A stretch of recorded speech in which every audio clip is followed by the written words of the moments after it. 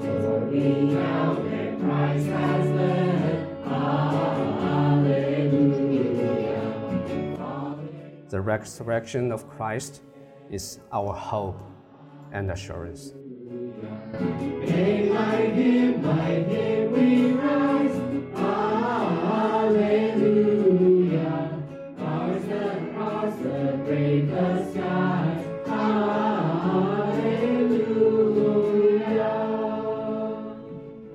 Good morning, church. 弟兄姊妹平安。So my name is Xie Kun, and it's my honor here today and to bring God's word to you this morning.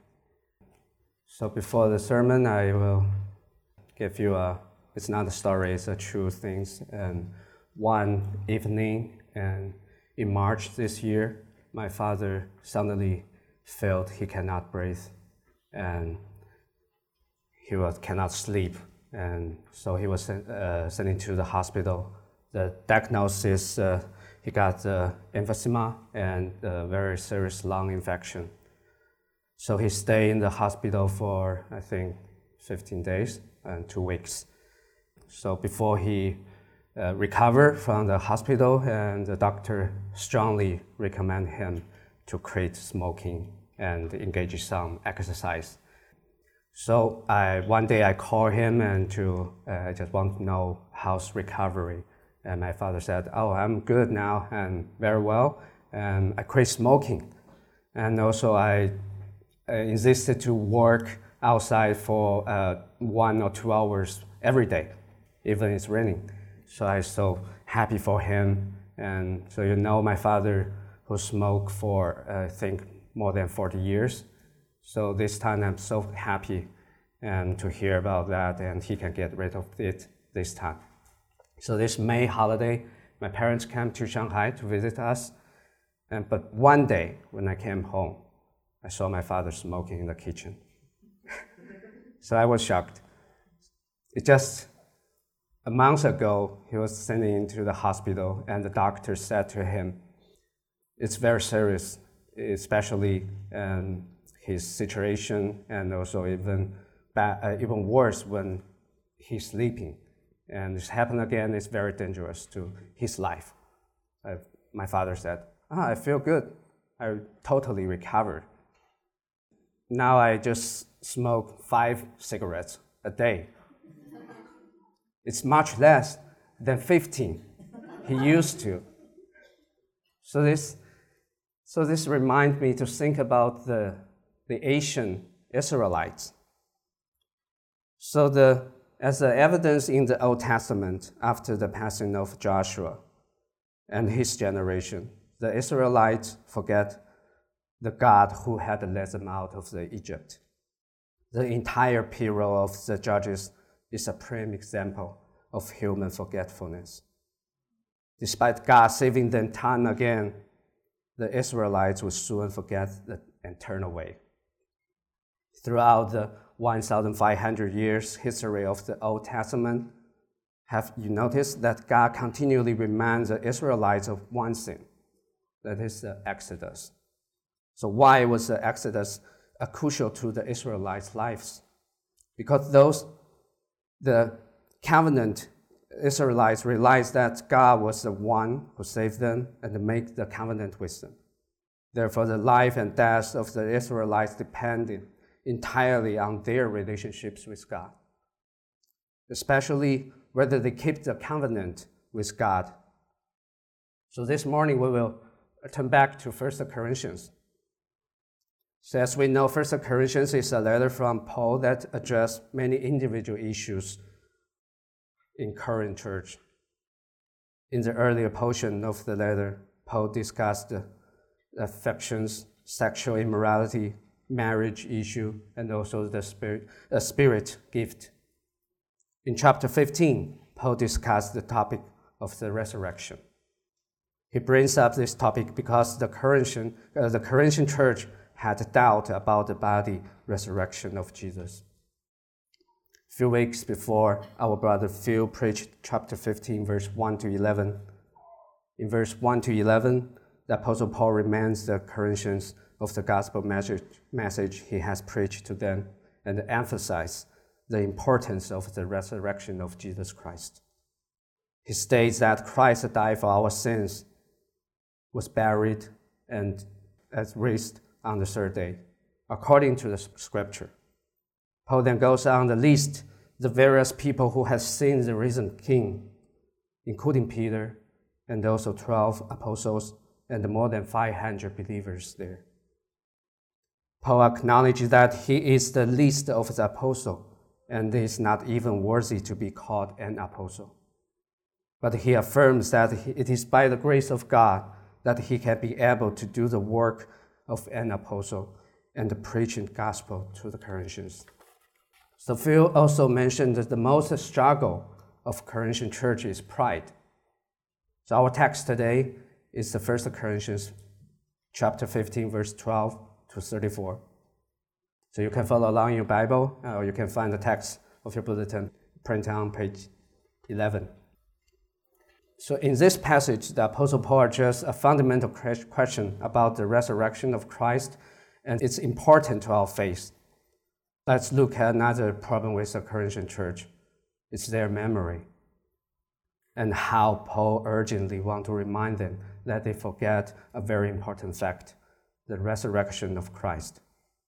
But let me read for you 1 Corinthians chapter 15, verse 12 to 34. Now, if Christ is proclaimed as raised from the dead, how can some of you say that there is no resurrection of the dead? But if there is no resurrection of the dead, then not even Christ has been raised. And if Christ has not been raised, then our preaching is in vain, and your faith is in vain. We are even found to be misrepresenting God, because we testified about God that he raised Christ, whom he did not raise, if it is true that the dead had not raised. For if the dead are not raised, not even Christ has been raised. And if Christ has not been raised, your faith is filled, and you are still in your sins. Then those also who have fallen asleep in Christ have perished. If in Christ we have hope in this life only, we are of all people most to be pitied. But in fact, Christ has been raised from the dead, the first fruit of those who have fallen asleep. For as by man came death, by a man has come also the resurrection of the dead. For as in Adam all die, so also in Christ shall all be made alive, but each in his own order. Christ the first fruit, then at his coming, those who belong to Christ. Then comes the end, when he delivers the kingdom of God the Father after destroying every rule and every authority and power, for he must reign until he has put all his enemies under his feet.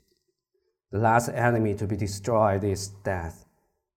For God has put all things in subjection under his feet.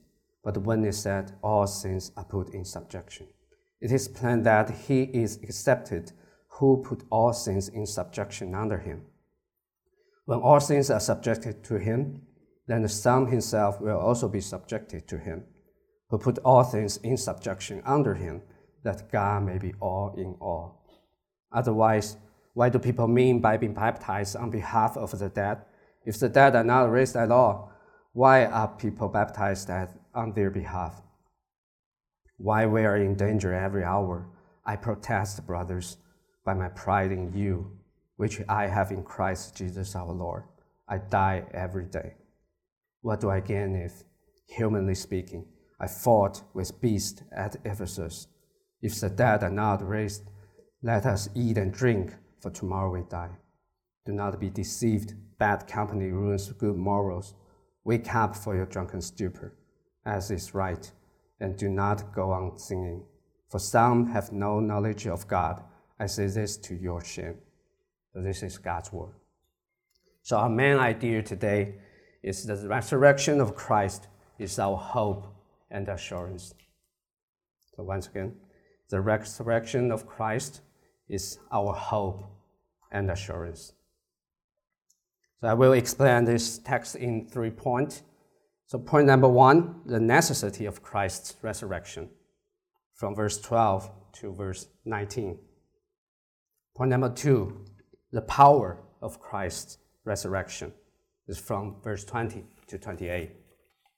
Point number 3, the implications of Christ's resurrection is from verse 29 to 34. Let's go to the first point, the necessity of Christ's resurrection, on verse 12 to 19. Now, if Christ is proclaimed as raised from the dead, how can some of you say that there is no resurrection of the dead? But if there is no resurrection of the dead, then not even Christ has been raised. And if Christ has not been raised, then our preaching is in vain and your faith is in vain. We are even found to be misrepresenting God, because we testify about God that he raised Christ, whom he did not raise if it is true, the dead are not raised. For if the dead are not raised, not even Christ has been raised. And if Christ has not been raised, your faith is futile and you are still in your sins. Then those also who are fallen asleep in Christ have perished. If Christ we have hope in this life only, whereof all people most to be pitied. So here Paul expressed a sense of urgency in emphasizing the importance of the resurrection of Christ. He argues that if Christ has not been raised, then the entire Christian faith is meaningless. And all the efforts of the apostle, including his own, will be in vain. So he also emphasized that the Corinthians' faith will be futile, and they will still be in their sins if Christ has not been raised. Paul's opponents in Corinth, however, were denying the resurrection of the dead. They may have believed in the immortality of the soul, but they did not believe that the physical body could be raised from the dead. They were claiming that there is no resurrection, so therefore Christ could not have raised from the dead. Paul responds to their argument and defends the reality of the resurrection. So we go back to the time of the Hellenized world. So many people accept the ontological dualism of the Greek philosopher Plato. So what does that mean? It means that a person is composed of two parts. One is a body and another is soul. So they believe body is only temporary, while the soul is eternal. They believe that the soul is immortal, while the body will one day be discarded. So moreover, only by being free from the body can the soul enjoy the freedom. So those who believe in this doctrine thought that the body was a burden, so they look forward to one day being able to discard it. Therefore, they believe that the resurrection of the dead would mean putting on the body again, which they thought was not desirable. So among them, there were legends that there was no such thing as a resurrection of the dead. That the person died, their souls goes to God, where they enjoy eternal happiness. They discarded part of their faith that were inconsistent with the philosophical idea that they had previously accepted. But Paul strongly argues against this point in verse 13 and 14, starting at, if Christ has not been raised, then our preaching is in vain, and your faith is in vain. So brothers and sisters, there is one thing we have to remember. That is the resurrection of Christ is the cornerstone of our faith. And if it did not happen, then our faith is meaningless. So in verse 1 to verse 11, Paul gives many examples telling the Corinthians that the resurrection of Jesus Christ is true. They based on the evidence of their own eyes and the incredible transformation of life that occurred after they saw the rise king. So we need to understand that there are two kinds of fact in this world. One is the scientific fact, which means that can be proved and can be verified by scientific experiments, and it also can be repeated. And another is a historical fact, which are the events that occurred in the past, and cannot be repeated. The resurrection of Christ is a historical fact, and God is not obligated nor necessary to allow everyone else to see it in order to believe. So our reason tells us that history cannot be replayed. Although we did not see the resurrection of Jesus with our own eyes, but we believe in the testimony of the apostles and the many lives that were changed by believing in Jesus. So this is enough to prove that the resurrection of Jesus Christ is true. Paul listed a long list of real names to let the people of the Corinthian church know that the resurrection of Jesus Christ was true historical fact and not a fabrication of human beings. So our faith in God is based on the event of Jesus' death and resurrection, just as the faith of Israelites was based on the event of the Exodus from Egypt. So verse 15, Paul says, "We are even found to be misrepresenting God because we testify about God that he raised Christ, whom he did not raise if it is true that the dead are not raised." So in this verse, it's a continuation of Paul's argument that the resurrection of Jesus is essential to the Christian faith.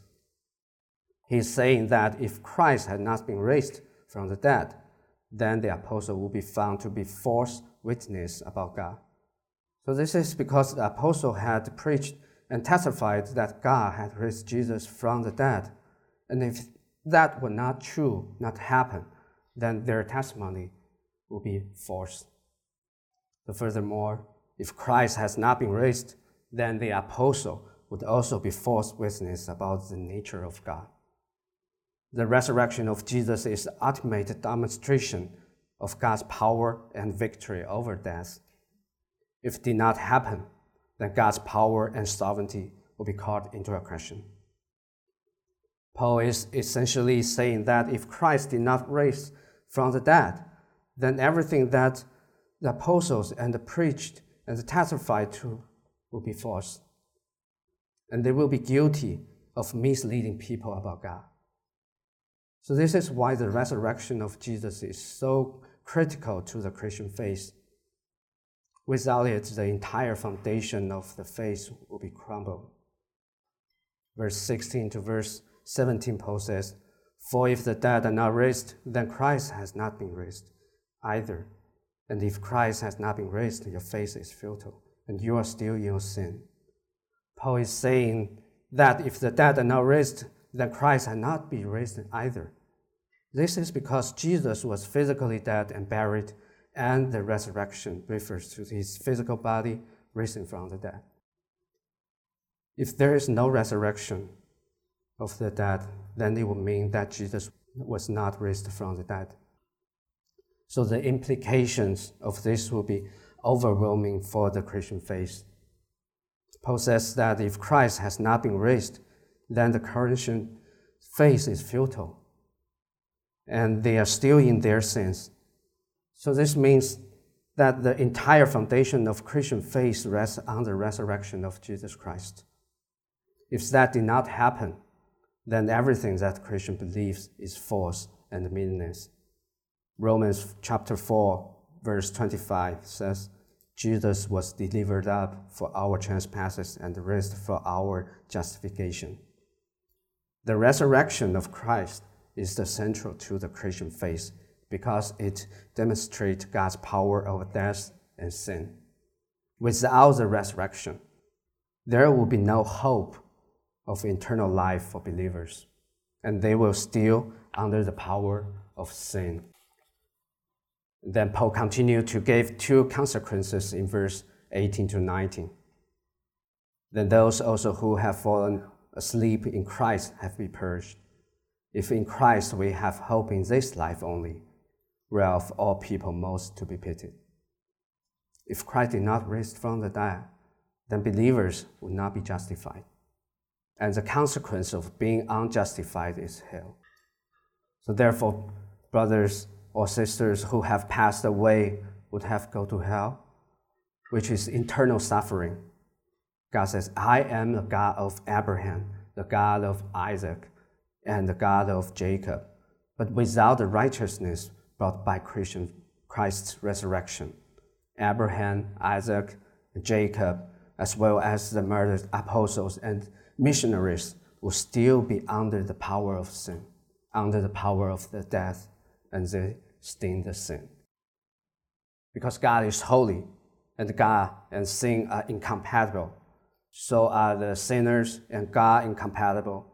Sinners are God's enemies, separate from good and kind God who gives lives, and can only endure God's wrath and eternal flames after being judged by God. This is ultimate destruction. So as long as sin remains, the eternal destruction remains. Therefore, if there is no resurrection of Christ, there is no accepted and affirmed base for God's redemption. The effect of sin will not be eliminated, and thus the outcome of those dead believers will be destruction. This lament is especially sad for people like Paul, who suffered extreme persecution for their faith. If Jesus Christ was not literally raised from the dead, then the physical and the emotional abuse Paul suffered was too pointless. So here again, a reason and logical shine through the Christianity. If there is no life to come, it makes sense to view people who believe in it with pity. So here, brothers and sisters, now you can see how crucial the truth of the resurrection is.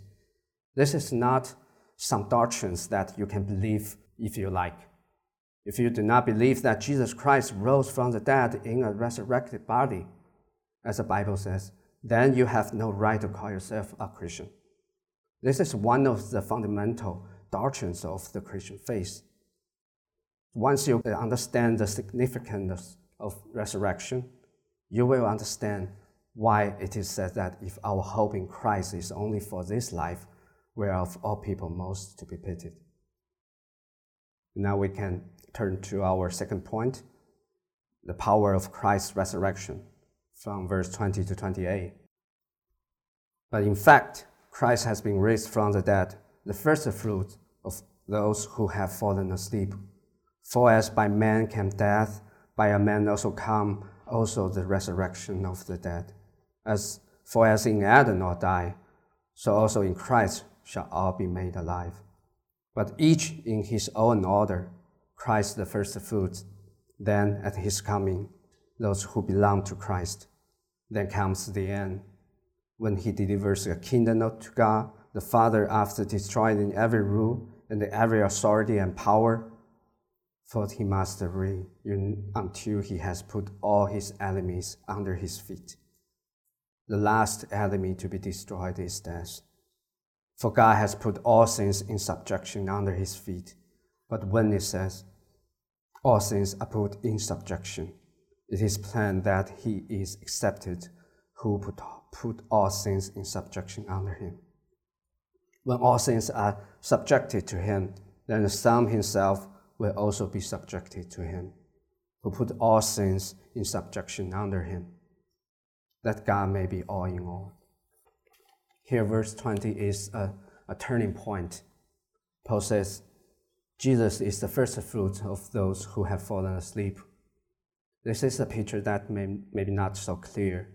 So think about in Leviticus chapter 23. And in Jews were told that they will bring the very first part of their harvest to the priest. It was presented as an offering to the Lord, acknowledging that the full harvest belongs to him.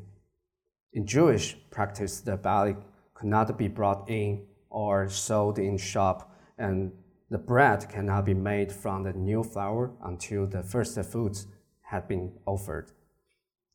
So Paul says Jesus is that first part of the harvest that is to come. He had to be raised before anyone else could know life beyond the grave. His resurrection opens the door of eternal life to everyone else. Then Paul takes us back to the Garden of Eden and the sin of Adam and Eve. As a result of this sin, all the creation was affected. That one sin caused even the whole creation to groan for redemption. So in Romans chapter 8, verse 19 to 22, Paul wrote, "For the creation waits with eager longing for the revealing of the sons of God. For the creation was subject to the futility, not willingly, but because of him who subjected it, in hope that the creation itself will be set free from its bondage to corruption and attain the freedom of the glory of the children of God. For we know that the whole creation has been groaning together in pains of childbirth until now." So this maybe can explain for many of the nature disasters that we can witness. It is the result of sin. Paul makes a simple argument. Physically, death came from Adam's sin. So also physically, resurrection comes to Christ. All who are descendants of Adam will die, but all who are descendants of Christ will be brought back to life. But there is an order to the resurrection event. Christ has already done his part. Christ is the first fruit. He has already risen from the dead. Then those who belong to Christ will rise from the dead at his coming. The Apostle Paul sets a mark in time for us. When Christ returns, then those who belong to Christ will rise from the dead. When Christ returns, then we will be raised from the dead. And when Christ returns, then we are raised. Paul says, then comes the end. The end of all sins happens when Christ returns. Then Christ will deliver the kingdom of God, the Father, after has destroyed every enemy and every power. In fact, Christ must continue to reign in the kingdom until all the enemy are put under his feet. Christ reigns now and will continue to reign until all enemies are subject to him. Christ is on the throne and ruling over the world, conquer all the enemies. So we notice that what is the last enemy?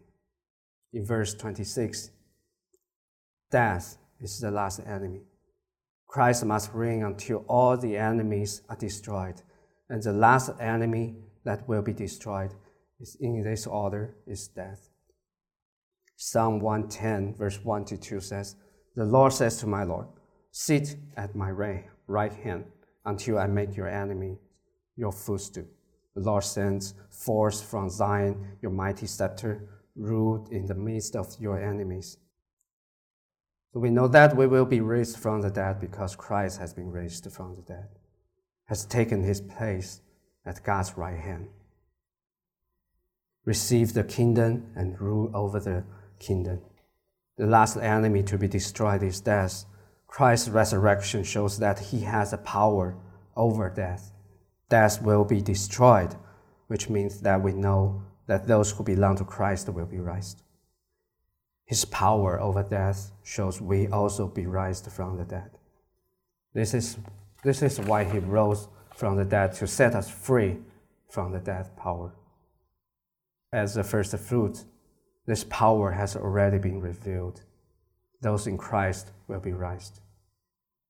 Now we go to our third point, the implications of Christ's resurrection. It's on verse 29 to 34. Otherwise, why do people mean by being baptized on behalf of the dead? If the dead are not raised at all, why are people baptized on their behalf? Why we are in danger every hour? I protest, brothers, by my pride in you, which I have in Christ Jesus our Lord. I die every day. What do I gain if, humanly speaking, I fought with beasts at Ephesus? If the dead are not raised, let us eat and drink, for tomorrow we die. Do not be deceived. Bad company ruins good morals. Wake up from your drunken stupor, as is right, and do not go on singing. For some have no knowledge of God. I say this to your shame. Here in verse 29, Paul says they were undergoing vicarious baptisms on behalf of the dead.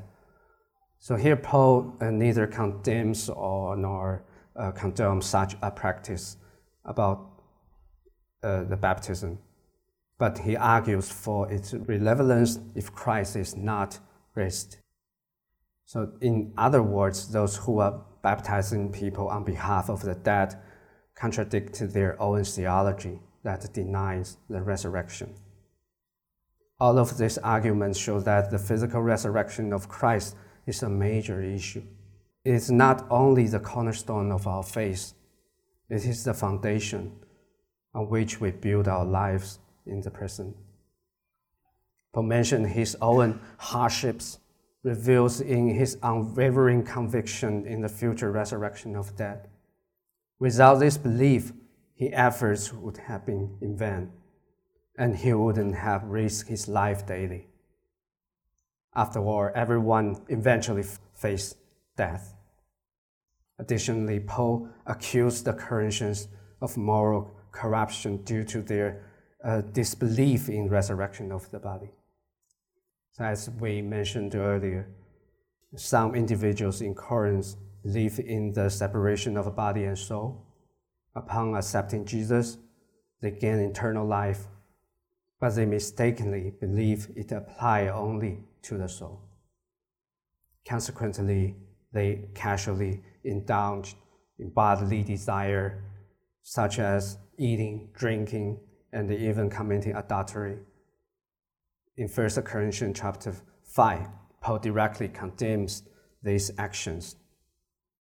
Such exclusionary thinking leads people to fall solely on the pressure of this present time, valuing success or failure within its limited scope. They believe as if these few decades are the only time for enjoyment. Ironically, when people desperately pursue happiness in this life, it includes them and remains inclusive forever. Conversely, when they abandon worldly happiness, they discover true and lasting fulfillment. As Jesus said in Mark chapter 8, verse 35, "For whoever would save his life will lose it, but whoever loses his life for my sake and the gospel's will save it." Consequently, it becomes clear that the resurrection of Jesus, an indisputable historical fact, not only explains his sacrificial death on the cross, but also directs our gaze towards a profound hope for the future. The significance of his death and the hope brought by his resurrection profoundly impact our daily life. So in our surrounding, we always hear about someone says such like, if I'm struggling today, how can I manage tomorrow? So what good tomorrow will bring to me? However, God desires a shift in our perspective instead of constantly dwelling in the present. He calls us to stand in tomorrow and consider today. God intends for us to think this way. Although today may not be good and the world may not seem imperfect, nothing perfect, we await a better ending in this world. We must live with anticipation, recognizing the hope that lies ahead. This is where faith transcends reality. The resurrection not only transformed Jesus' seemingly tragic death into a perfect salvation for humanity, but it also infused our lives with the purpose of pointing toward the ultimate hope. We can trust that God will act in the same manner He did with Jesus Christ, extending it to all of us in the future. Through our faith, God grants us a glorious future that awaits us. We should conclude. Brothers and sisters and friends, the resurrection narrative tells a story with a beautiful, happy ending. The end of the redemptive history is God wins, and those who are in union with Christ will win along with him. He will renew the entire world to make it the way it is supposed to be. The resurrection is a picture of what a future will look like. Why do we have difficulty dealing with the suffering? Why do we have difficulty with death? Why do we worry about potentially lose money or career? It is difficult because we think that this broken world is the only world that we're ever going to have. We want a greater certainty than that, and Paul is trying to say that the greater certainty has already come, and it has already been validated and solidified through the life, death, and the resurrection of Jesus Christ. We have inherited this resurrection life as a gift, a power that is already inherited by faith in Jesus, that help us look suffering and death in the eyes and see hope. Death will not ultimately have the victory because what Jesus Christ has done. It is not possible that we could ever fail or consider we are a loser because Jesus Christ lost everything for us, and he also gave everything for us. Let's pray. Dear Heavenly Father, we bow before you with grateful hearts. Your words has reminded us of profound truths of the resurrection of Jesus Christ, a historical fact that has transformative power and eternal significance. Lord, we thank you for the conviction and unwavering faith of Paul, who proclaimed the truth of the resurrection. We are reminded that without this resurrection, our faith will be in vain, and our lives will be lack purpose and hope. Thank you, Lord, for the assurance and that because Jesus conquered the death, and we too can have eternal life in him. May this truth transforming us from within and compelling us to live lives that brings glory and honor to your holy name. In Jesus' name we pray. Amen.